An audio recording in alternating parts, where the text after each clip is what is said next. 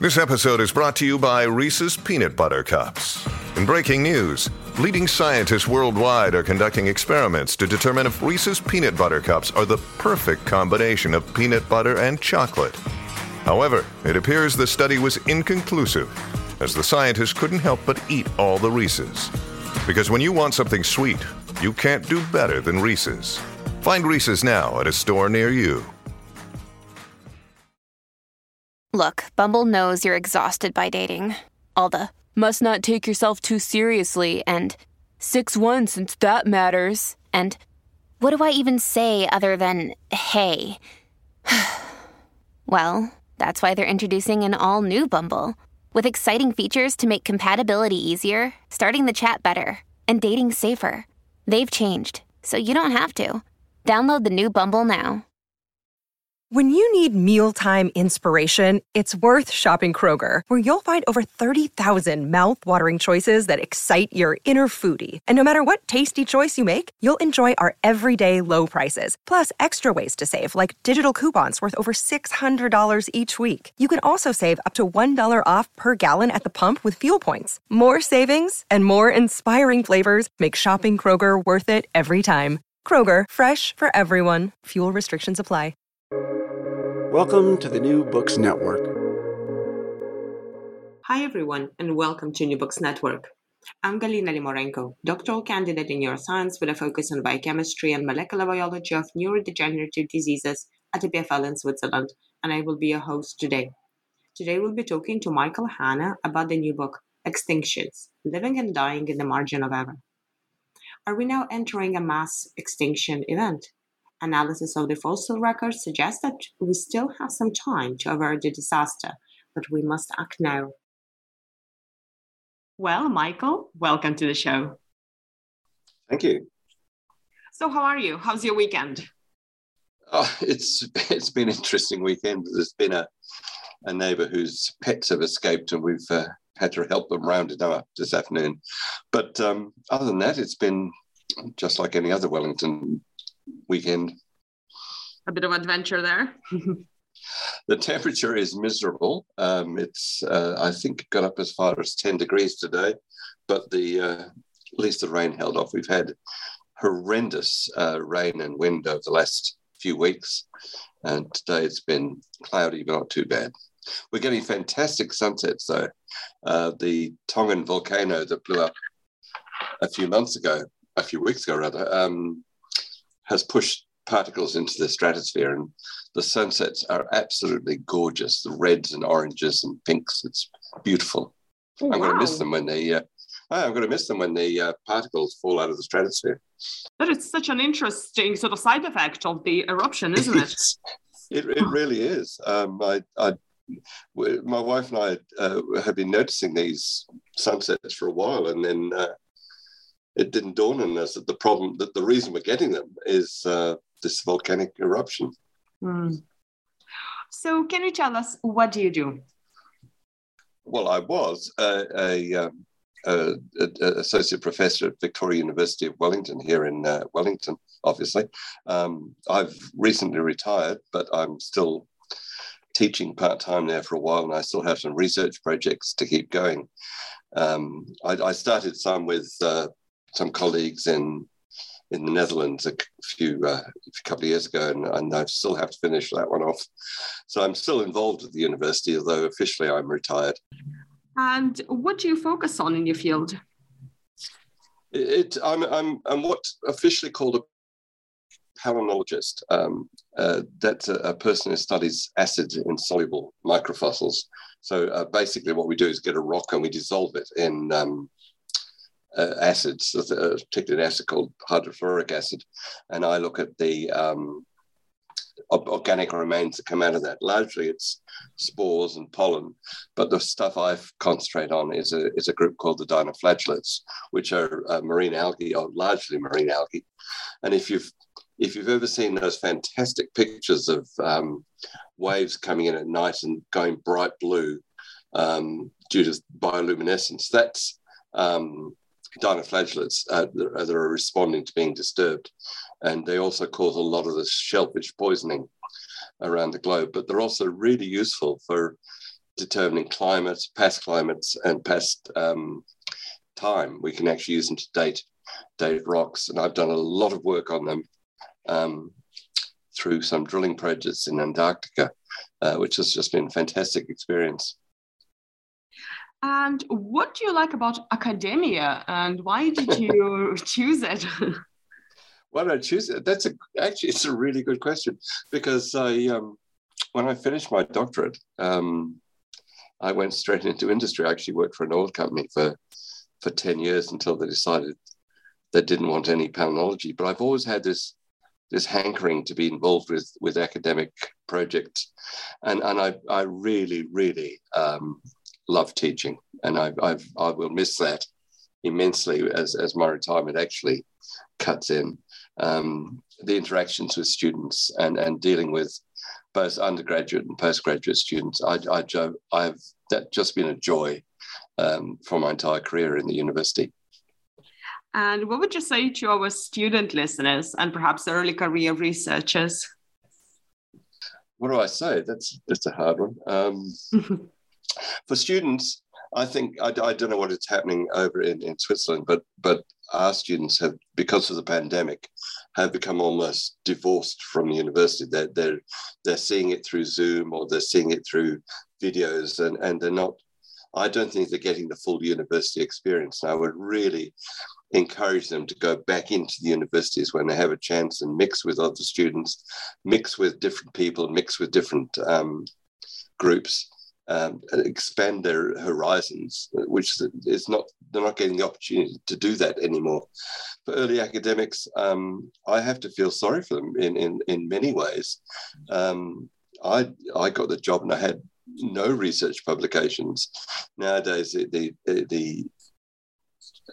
it's so driven by publications that it's really difficult for them to actually get a position at the university. At a university, I know that an ex-PhD student of mine has done. She's got a really good position now, but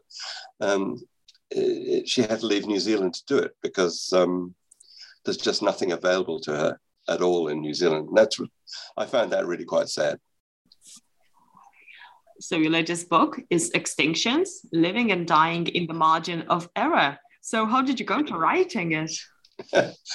It's been an interesting journey. I had a friend who worked at Victoria many years ago, and we used to run joint courses together. He was in the philosophy department, I was in geology, but he is an extraordinary person. He knew more about biology and geology than a lot of people I knew, and we used to do joint courses on mass extinctions, and he said to me one day, you really should write a book about these things. And it sort of hit me in the back of the head, and it sat there for a while. But there are an awful lot of books about mass extinctions, about what caused each one of them, and they sort of work through them. And there are some very good ones. So I thought, no, that's not really a goer. That's not really going to be a possibility. So I still had this seed planted for writing a book. So my original plan was to write this enormous magnum opus discussing the entire history of diversity through time, from the earliest life through to the present day. And it became quite clear quite early on that this was too big a job for one person, and it would require a book about twice the size of War and Peace. But there was also a guy who worked with me from the Auckland University Press who kept saying, well, why would people want to read this? Why would people want to read that? And he made me trim it down and finally focus on what ended up in the book. And that, I guess I've been seriously writing it for 2 years before it's actually been published. But the interesting thing is, I've just retired from my position, and I've been going through all my old files, old notes, lecture notes going back many, many years. And I realize now I've been writing this for 30 years.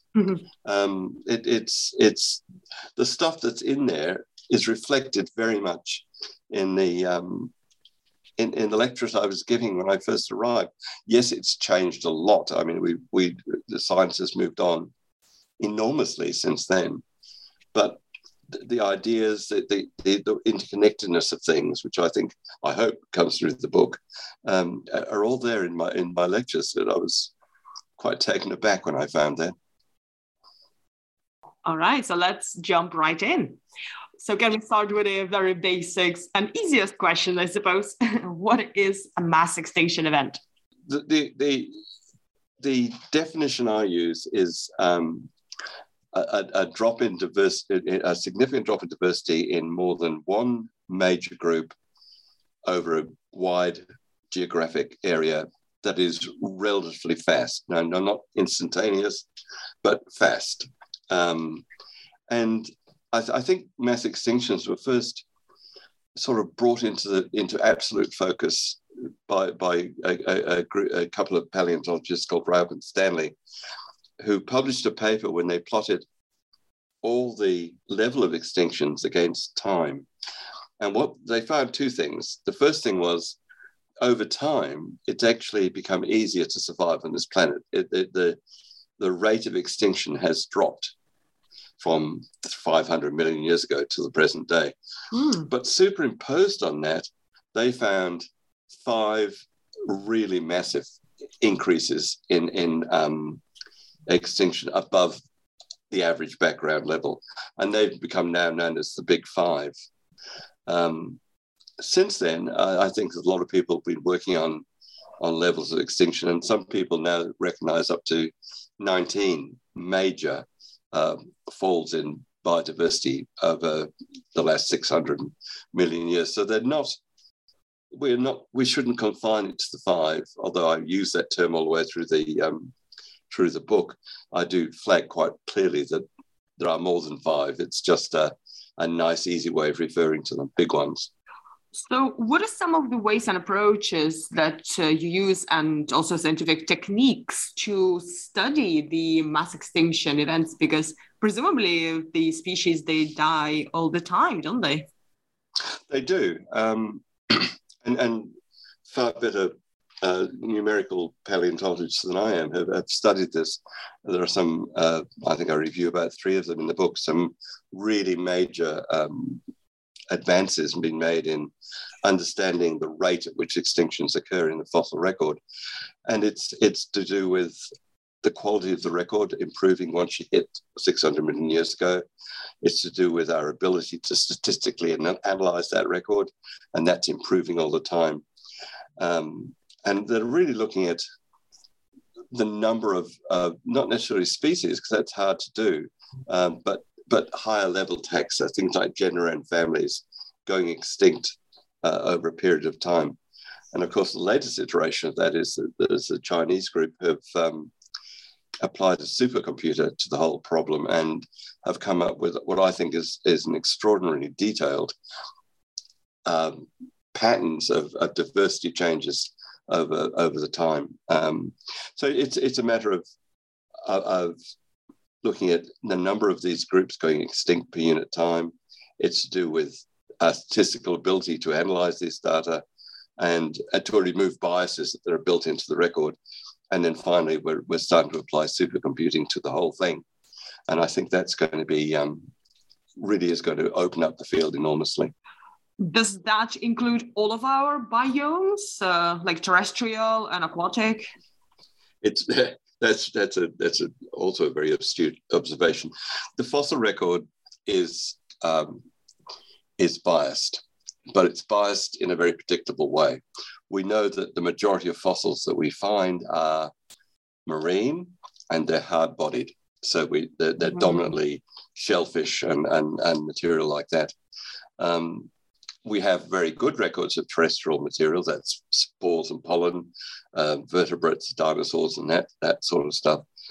But undoubtedly, these records are biased towards marine fossils.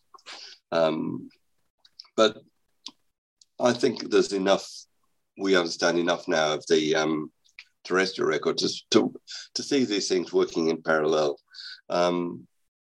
It is as I said, it's a bias. but it's a bias we understand and can cope with. So what is the earliest extinction event that we know of? I have to think back now. It's the end Devonian. I have a thing about calling it a mass extinction, like the Cretaceous Tertiary boundary. It's slipped into the wrong terminology. There used to be this is an aside issue, and I think there's a huge footnote in the book to cover it. It used to be called the Cretaceous Tertiary boundary. And that was when all the dinosaurs died, and it was colloquially known as the KT because they were the symbols for the two boundaries. But the powers that be have got rid of the tertiary. Now we have the Paleogene. So it's now the KPG, and I really hate that. So I always refer to them in the end. So we're talking about end Devonian, end Ordovician, end Permian, end Triassic, end Cretaceous. The end Ordovician is the first of the. The end Ordovician is the first of the big five, and then it's end Devonian, end Permian, end Triassic, and end Cretaceous, and of course the end Permian is the big one. That's we're looking at estimates up to about 96% of at least marine animals going extinct at any one time, and there are similar changes on land, but it's a little harder to actually say exactly how many are going extinct there. So what are some of the extinctions that really fascinate you? There's two that fascinate me. One is, and I cover them in the book. One of them is the end Permian, because it's so big. It is just, I really can't get my head around what the world would look like if you lose 96% of the species on it. Okay, that's mainly marine, but we know it affected the plants. We know it affected the terrestrial animals. To think that we're losing, 96% of the species in a geological instant is just mind-boggling. And of course, there's the other one, is the end Cretaceous, because it is the most, I guess, the most popular mass extinction. It's where we lose all the dinosaurs that walked on land. Massive changes in the oceans, although the extinction rate there is probably 60 to 70% rather than the huge numbers at the at the end of the Permian. And what are some of the reasons that can lead to mass extinctions? Before I do that, can I, because it's easy to explain them if we look at it a bit broader. Sure. The other thing that runs through the book is this notion of an Earth system, and it's a way of looking at the planet as a whole. So we're looking at its mechanics of keeping us alive. It's our life support system, and what it means is that we can divide the planet up into different sorts of reservoirs. We can look at the Earth beneath our feet. We can look at the atmosphere, we can look at the oceans, we can look at the biosphere. And all of those interact to maintain climate at about the level that we are, that can support life. And that's been happening since the end of the Cambrian, 500, 600 million years ago, from the beginning of the Cambrian, rather. And each mass extinction seems to be associated with pushing that Earth system out of equilibrium. And there's a number of ways that's happened. In the case of the end Permian, it's forced into another equilibrium point, which is unsuitable for life, and the biosphere collapses through to what is now generally acknowledged to be a major volcanic eruption. It's called the Siberian Traps, and the numbers there are astronomical. The amount of lava and eruption that went on was huge amounts of CO2 into the atmosphere. The temperature goes up, and the atmosphere was already very high in CO2 because of the way the continents were arranged, and it didn't have the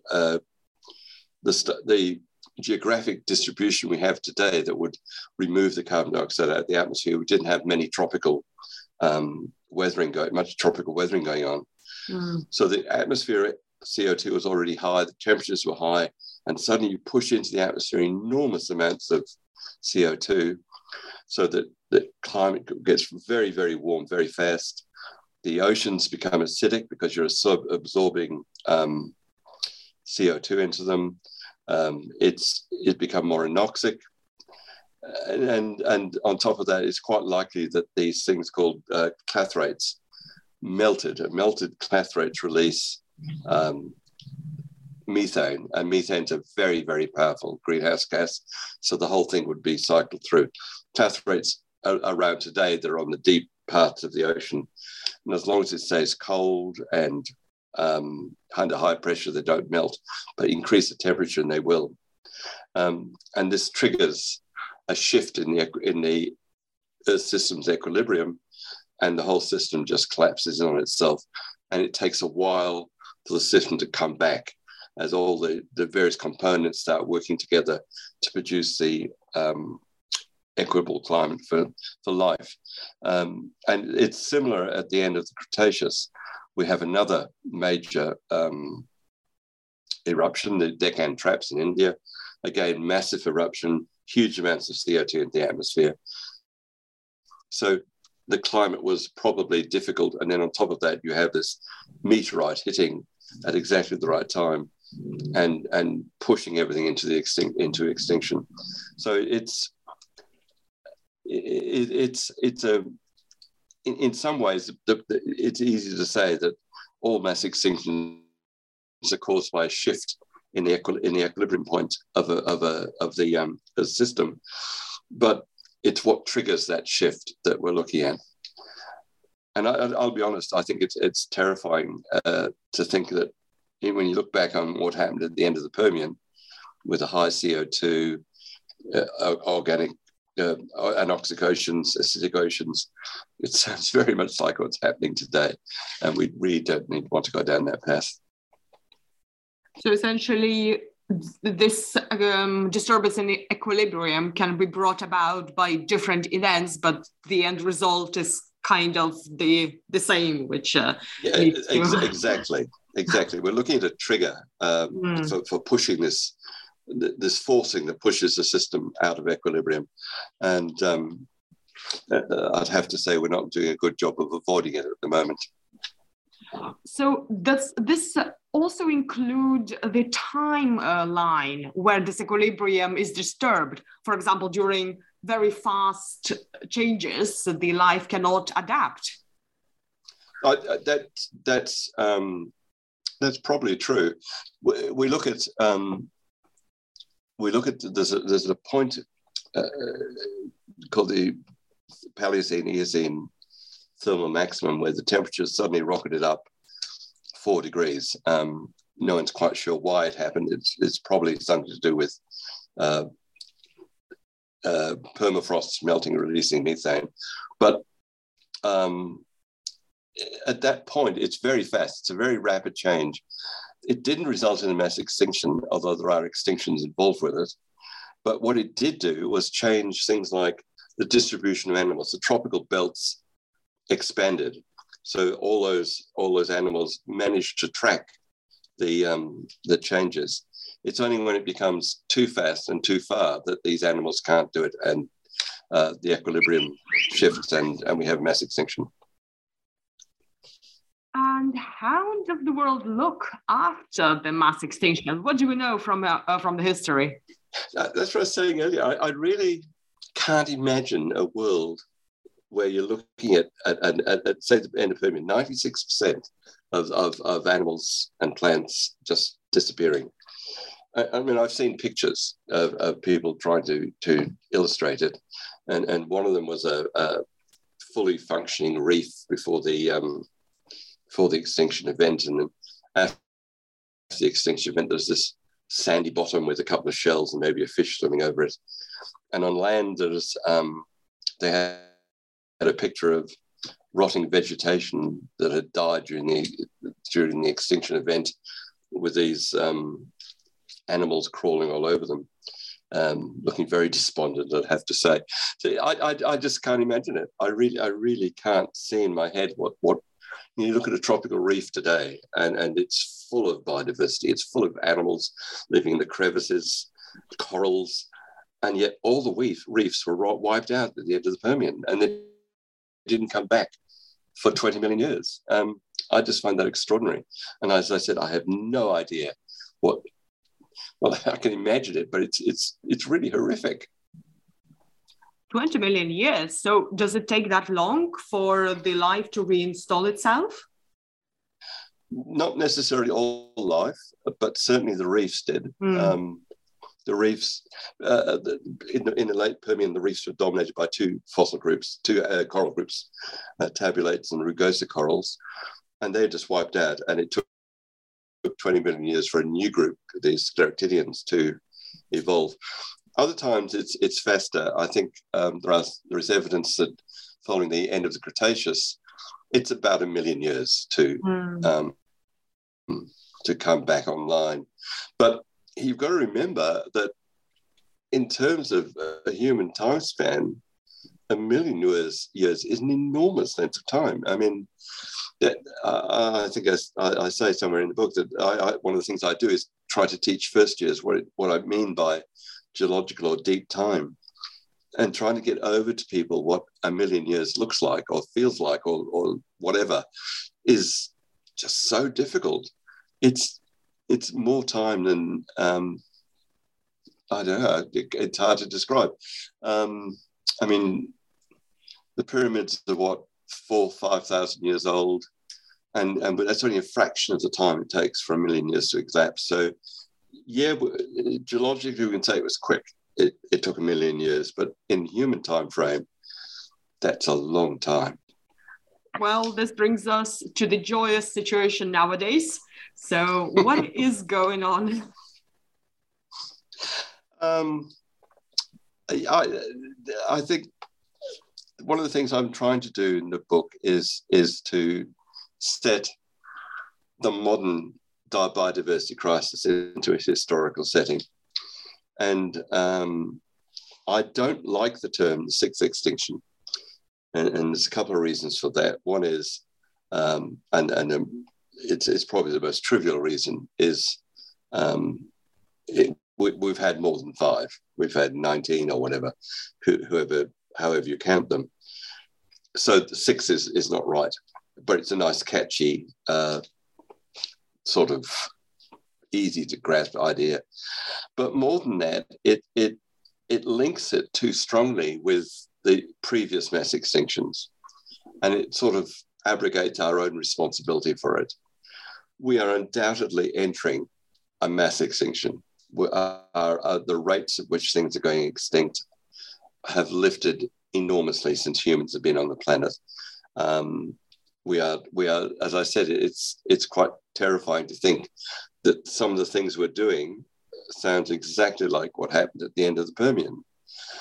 But I don't think everything's lost. I hope that the book is at least at the end positive, and say we have time, not a lot, but we have a little bit of time to reverse the situation.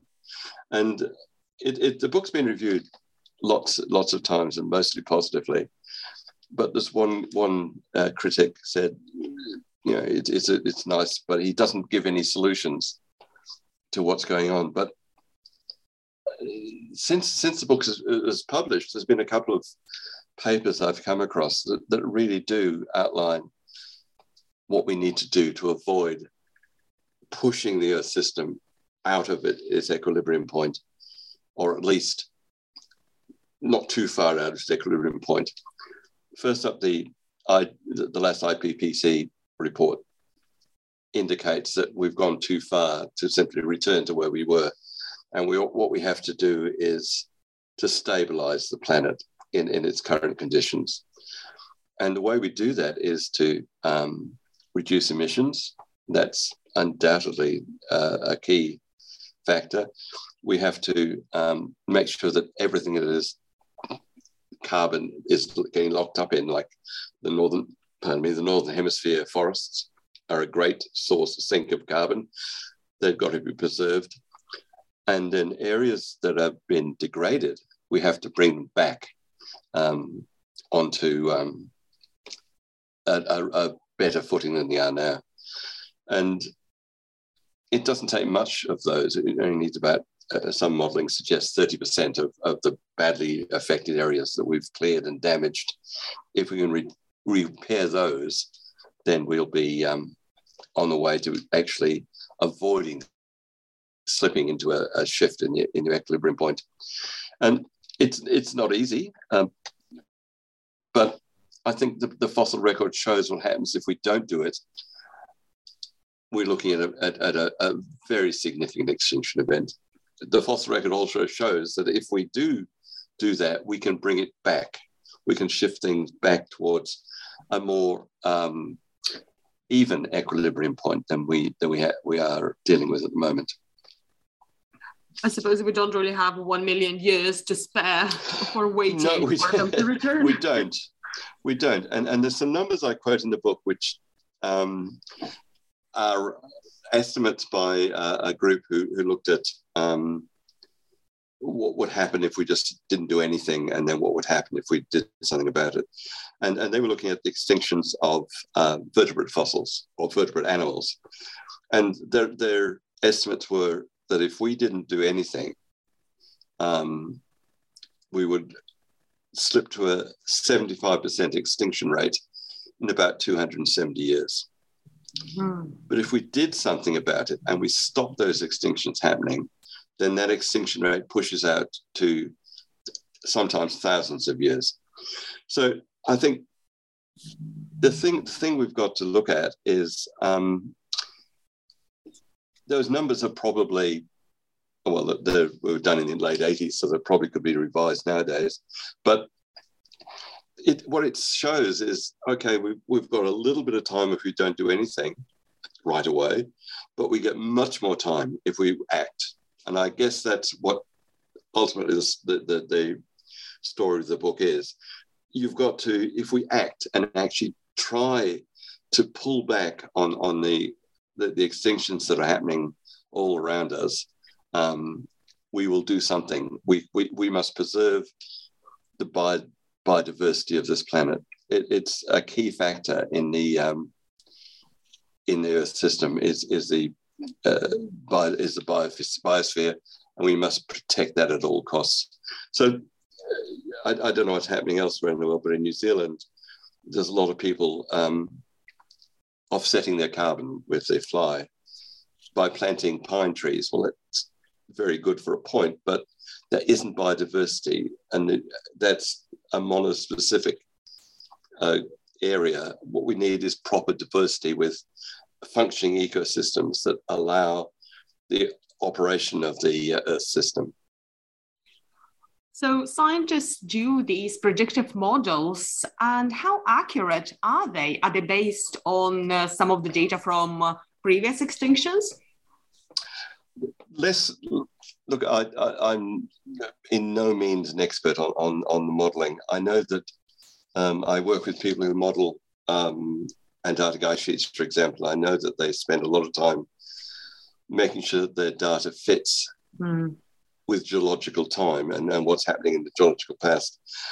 With the ones I'm talking about, they've actually looked at the rate at which fossils have gone extinct since humans have been on the planet and projecting those into the future. That's more or less how a lot of those figures were come up with. Things like the rate of extinctions are based on things that have happened over the last 10,000, 15,000 years.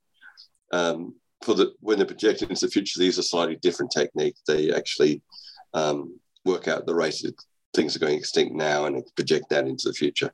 But they do require a fair bit of work from the fossil record. It's not easy stuff. I mean, we don't have a great record of the last 10,000 years, but it's all we have. Another day is here, and you're ready for it. What to wear? Check. Breakfast, lunch, and dinner? Check. Planning for what's next and how to save for it? That's where Bank of America can help.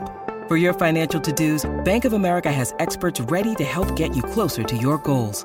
Get started at one of our local financial centers or 24/7 in our mobile banking app. Find a location near you at bankofamerica.com/talktous. What would you like the power to do? Mobile banking requires downloading the app and is only available for select devices. Message and data rates may apply. Bank of America N.A., member FDIC.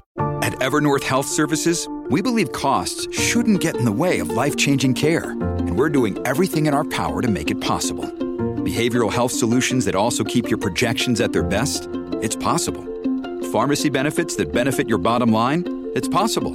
Complex specialty care that cares about your ROI? It's possible. Because we're already doing it. All while saving businesses billions. That's Wonder made possible. Learn more at evernorth.com/wonder. So in general, we tend to focus on this sort of eccentric megafauna and big fossils. So how important for us to think about extinction of, say, insects and smaller critters? I think that's absolutely imperative. We tend to, I mean, when you talk to someone about mass extinctions, they all want to talk about dinosaurs. But in fact, it's things like insects and fungi and plants that maintain that ecosystem, that maintain the biodiversity that allows the Earth system to operate fully. You know, you could probably survive without dinosaurs, but you probably couldn't survive without insects. So I think it's quite obvious. You know, let me go back.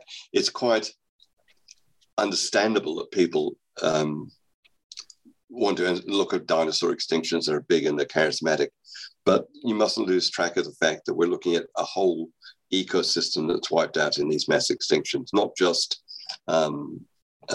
dinosaurs or flying reptiles, and they are vitally important. I mean, I think it's becoming increasingly obvious that insects, of all things, are absolutely imperative to maintaining an ecosystem in balance. This is so interesting, especially when you think that even today, if we lose some of the insect species, that could mean completely disastrous consequences for humans, like bees, for example. Bees are an obvious one. I mean, we're in New Zealand are encouraging now to plant plants that will flower and attract bees, because we need bees to pollinate and to transfer the pollen around the place. There's no part of the ecosystem that I can think of that we could really easily do without. It is a whole that integrates and works together, and we just can't afford to lose a significant portion of it. But I think insects are really underestimated, and we know that a lot of them, that there is good evidence that we lost a lot of insects at the end of the Permian. Is it easy to estimate the losses of insects, so for example, compared to the bigger animals of whose bones we can find? Yes. Again, we come back to the limitations of the fossil record. It's easier to collect bones than it is to collect insects, although there have been some really good efforts at documenting insect diversity through time. And in one of the earlier incarnations of the book, I actually reproduced diagrams showing the differences between insects and plants through time, and they have mass extinctions at the same time as all the other groups. But yeah, it's much harder because, as you said, they're just not as easy to preserve. In fact, plants probably have a better record than insects, because spores and pollen are very easy to preserve. They're made of a substance that is extremely unreactive and easily to preserve. As I said, we get them out of the rock by dissolving the rock in hideous acids. So yeah, it's odd, but we can have a good record of plant material, but we don't have a good record of insects. So one of the arguments that is often made nowadays is, apart from just prevention of the change in the climate, we can think about mitigation. For example, de-extinction, and bringing all of these species that were lost sometime in the future. And we have even the banks that store, the cells and reproductive cells as well, even somatic cells of different species. So what do you think about that? I may be a little of a heretic in this situation. I think de-extinction is something we can't afford. I think we have far more pressing problems than bringing back mammoths. And they wouldn't be mammoths anyway. There would be some sort of hybrid between whatever mammoth genes we can recover and whatever we want to put them in. I think as a paleontologist, there is nothing I'd like to see more than a mammoth striding across the steppes of Russia or somewhere like that. But I think there are far more pressing problems, and I'm not sure bringing mammoths or dinosaurs back to life would solve our problems. I'd much rather see us put effort and time into preserving what we already have, rather than bringing these things, at least in some form, back. As I said, it's not a particular popular viewpoint. I've got some people I've got some friends who are very keen on the idea, but I think it's a luxury that we can't afford. So what is the importance of bringing the public into this discussion and even raising the awareness of people about the rates of at which we're losing our species now? Ultimately, this is the reason I wrote the book. The book is not a scientific treatise, or it's not a textbook. It's a book that I hope the general public can read and understand. I think the more we can inform the public, the more they understand the situation they're in and possibly ways out of it, then the more pressure they can put on governments and industries to do something. I think if they don't understand or they don't believe, then there's no reason for governments or industry in particular to shift. So as I said, the reason that I think I aimed the book where I did is to inform the public, because I think an informed public is the key to bringing things into focus and forcing change onto government. Without that, I get very down on the whole situation. And where do you want to see us head into the future? It's a good question. Well, first up, we have to meet the Paris Accord. I don't think there's any choice about that at all. But on top of that, we then have to start thinking about how we've shifted the planet a little bit in its equilibrium. We have to stabilize it where it is. Bringing the emissions down to the Paris Accord is one thing. Preserving the biodiversity we have is the second thing. And once we've done that, then perhaps we will maintain the situation we're in. We don't want to go any further slipping into the disequilibrium, because we don't want to heat the planet up too far at all. It's not going to be an easy job, and as I said, there are times when I sit and think, is it possible? But I think if we all give up, it'd be really quite a difficult situation. I think there's a lot of entrenched opinions and beliefs out there that need to change, particularly among industries who are either dodging the changes they have to make or ignoring them. And a lot of governments aren't doing what they need to do.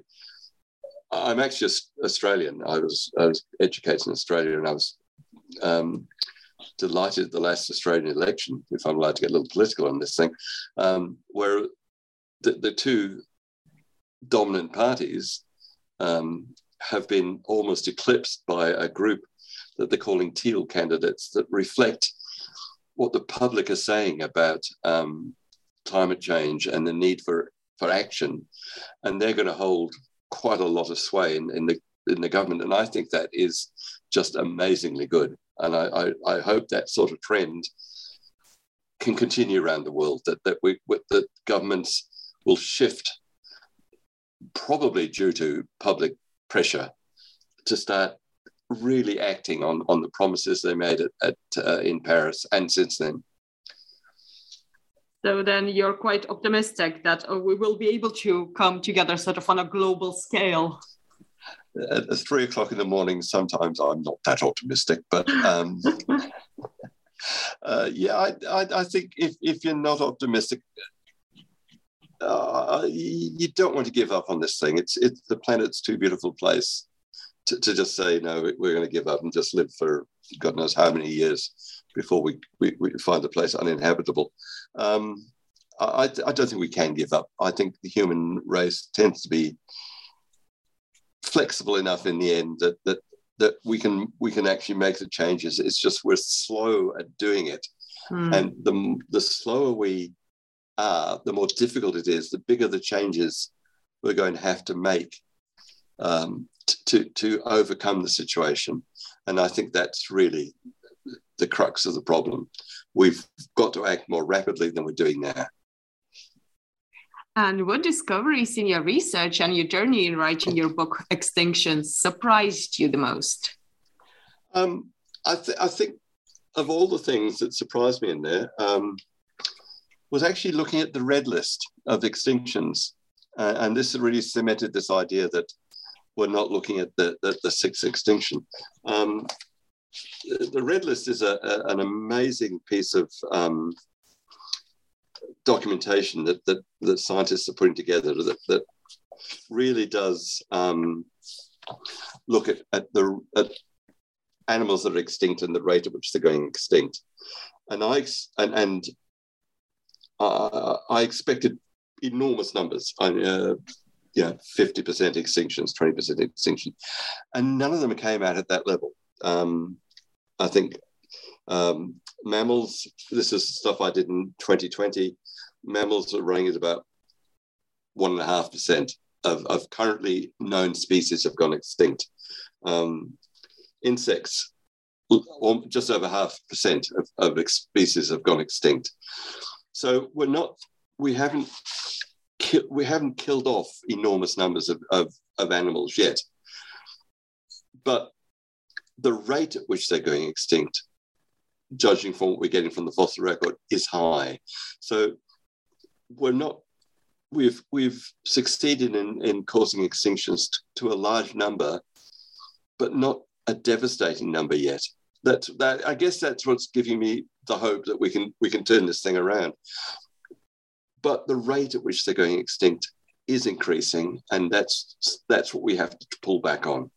And when we do that, then we get more time to actually fix the whole situation. The way you put it, we haven't yet killed off. It's quite visceral. We're often very polite when we talk about extinctions, but we're killing them off. One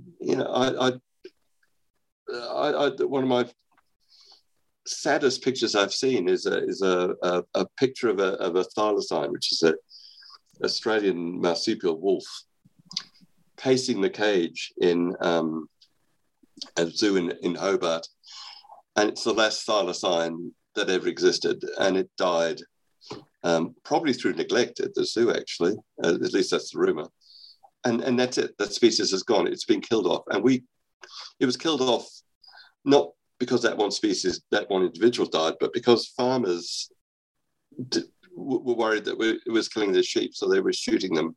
The last thylacine died in the wild well before then. And that's inescapably sad to see this amazing animal stalking the cage, knowing that's it, that's the last thylacine on the planet, and it didn't last much longer.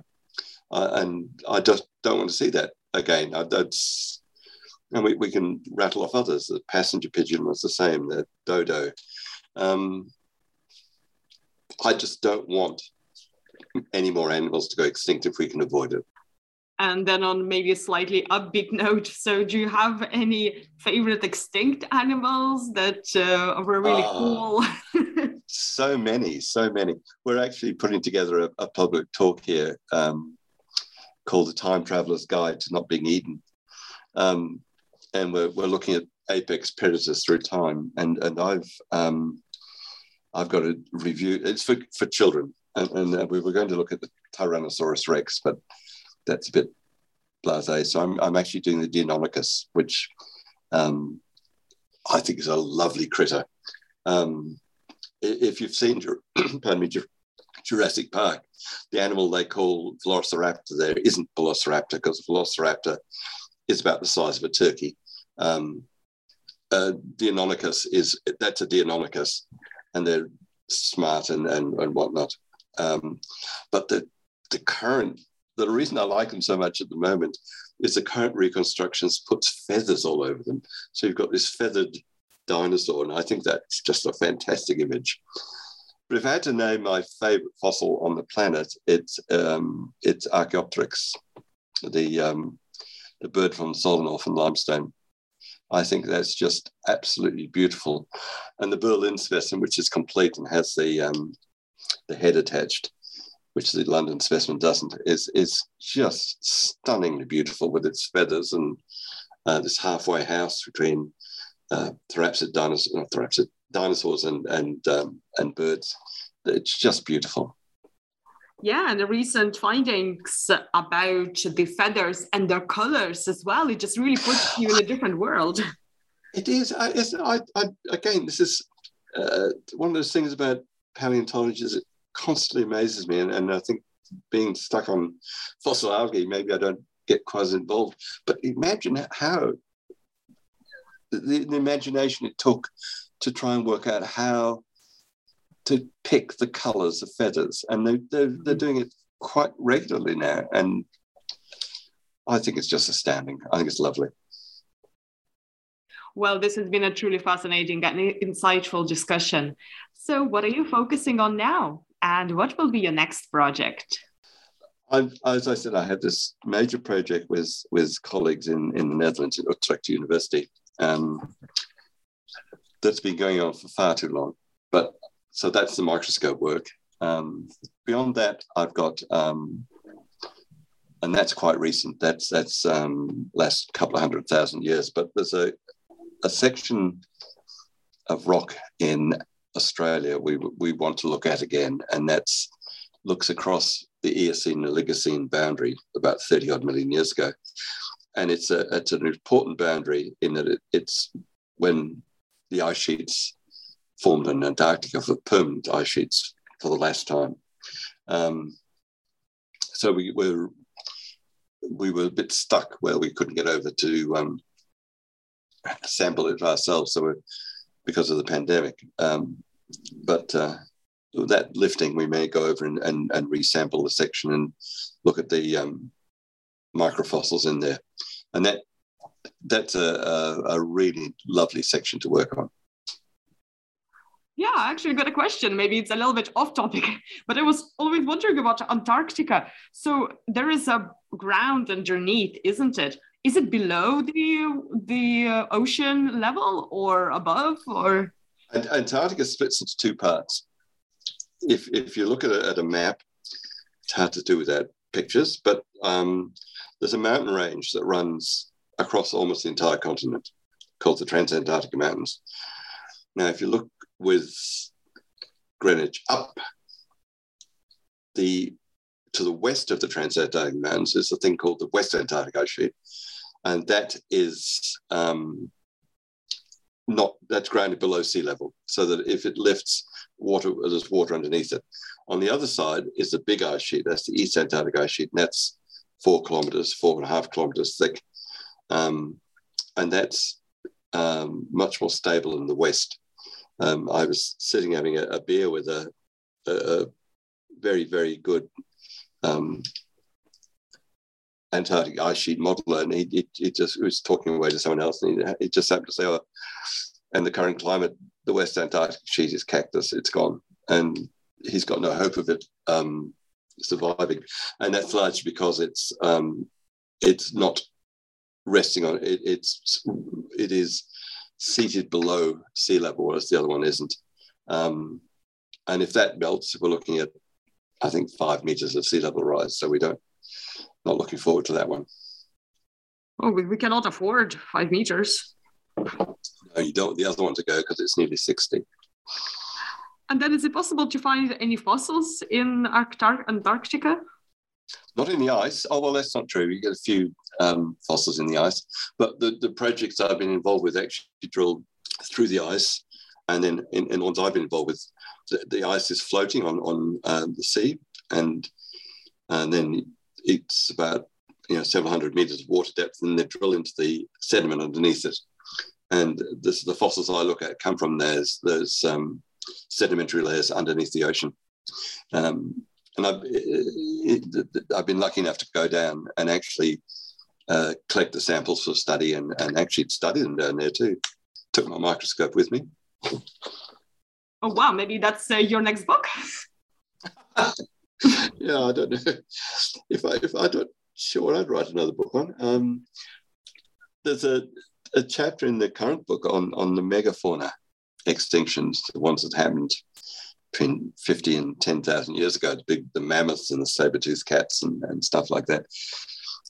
And it's very complicated and changing all the time. I've often wondered if that couldn't be expanded into another book as well.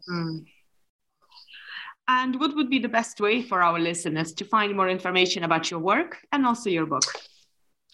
My work, I guess it's the best way would be to look at my university's website. I think I'm still on there. The book is available throughout Amazon Book Depository, Cambridge Bookseller. It's available both as a electronic and hard copy. If you're living in New Zealand, will be at the Auckland Writers' Festival in August, giving a talk, and hopefully the book will be available there. Well, thank you so much for joining me today. Thank you very much. It's been enjoyable.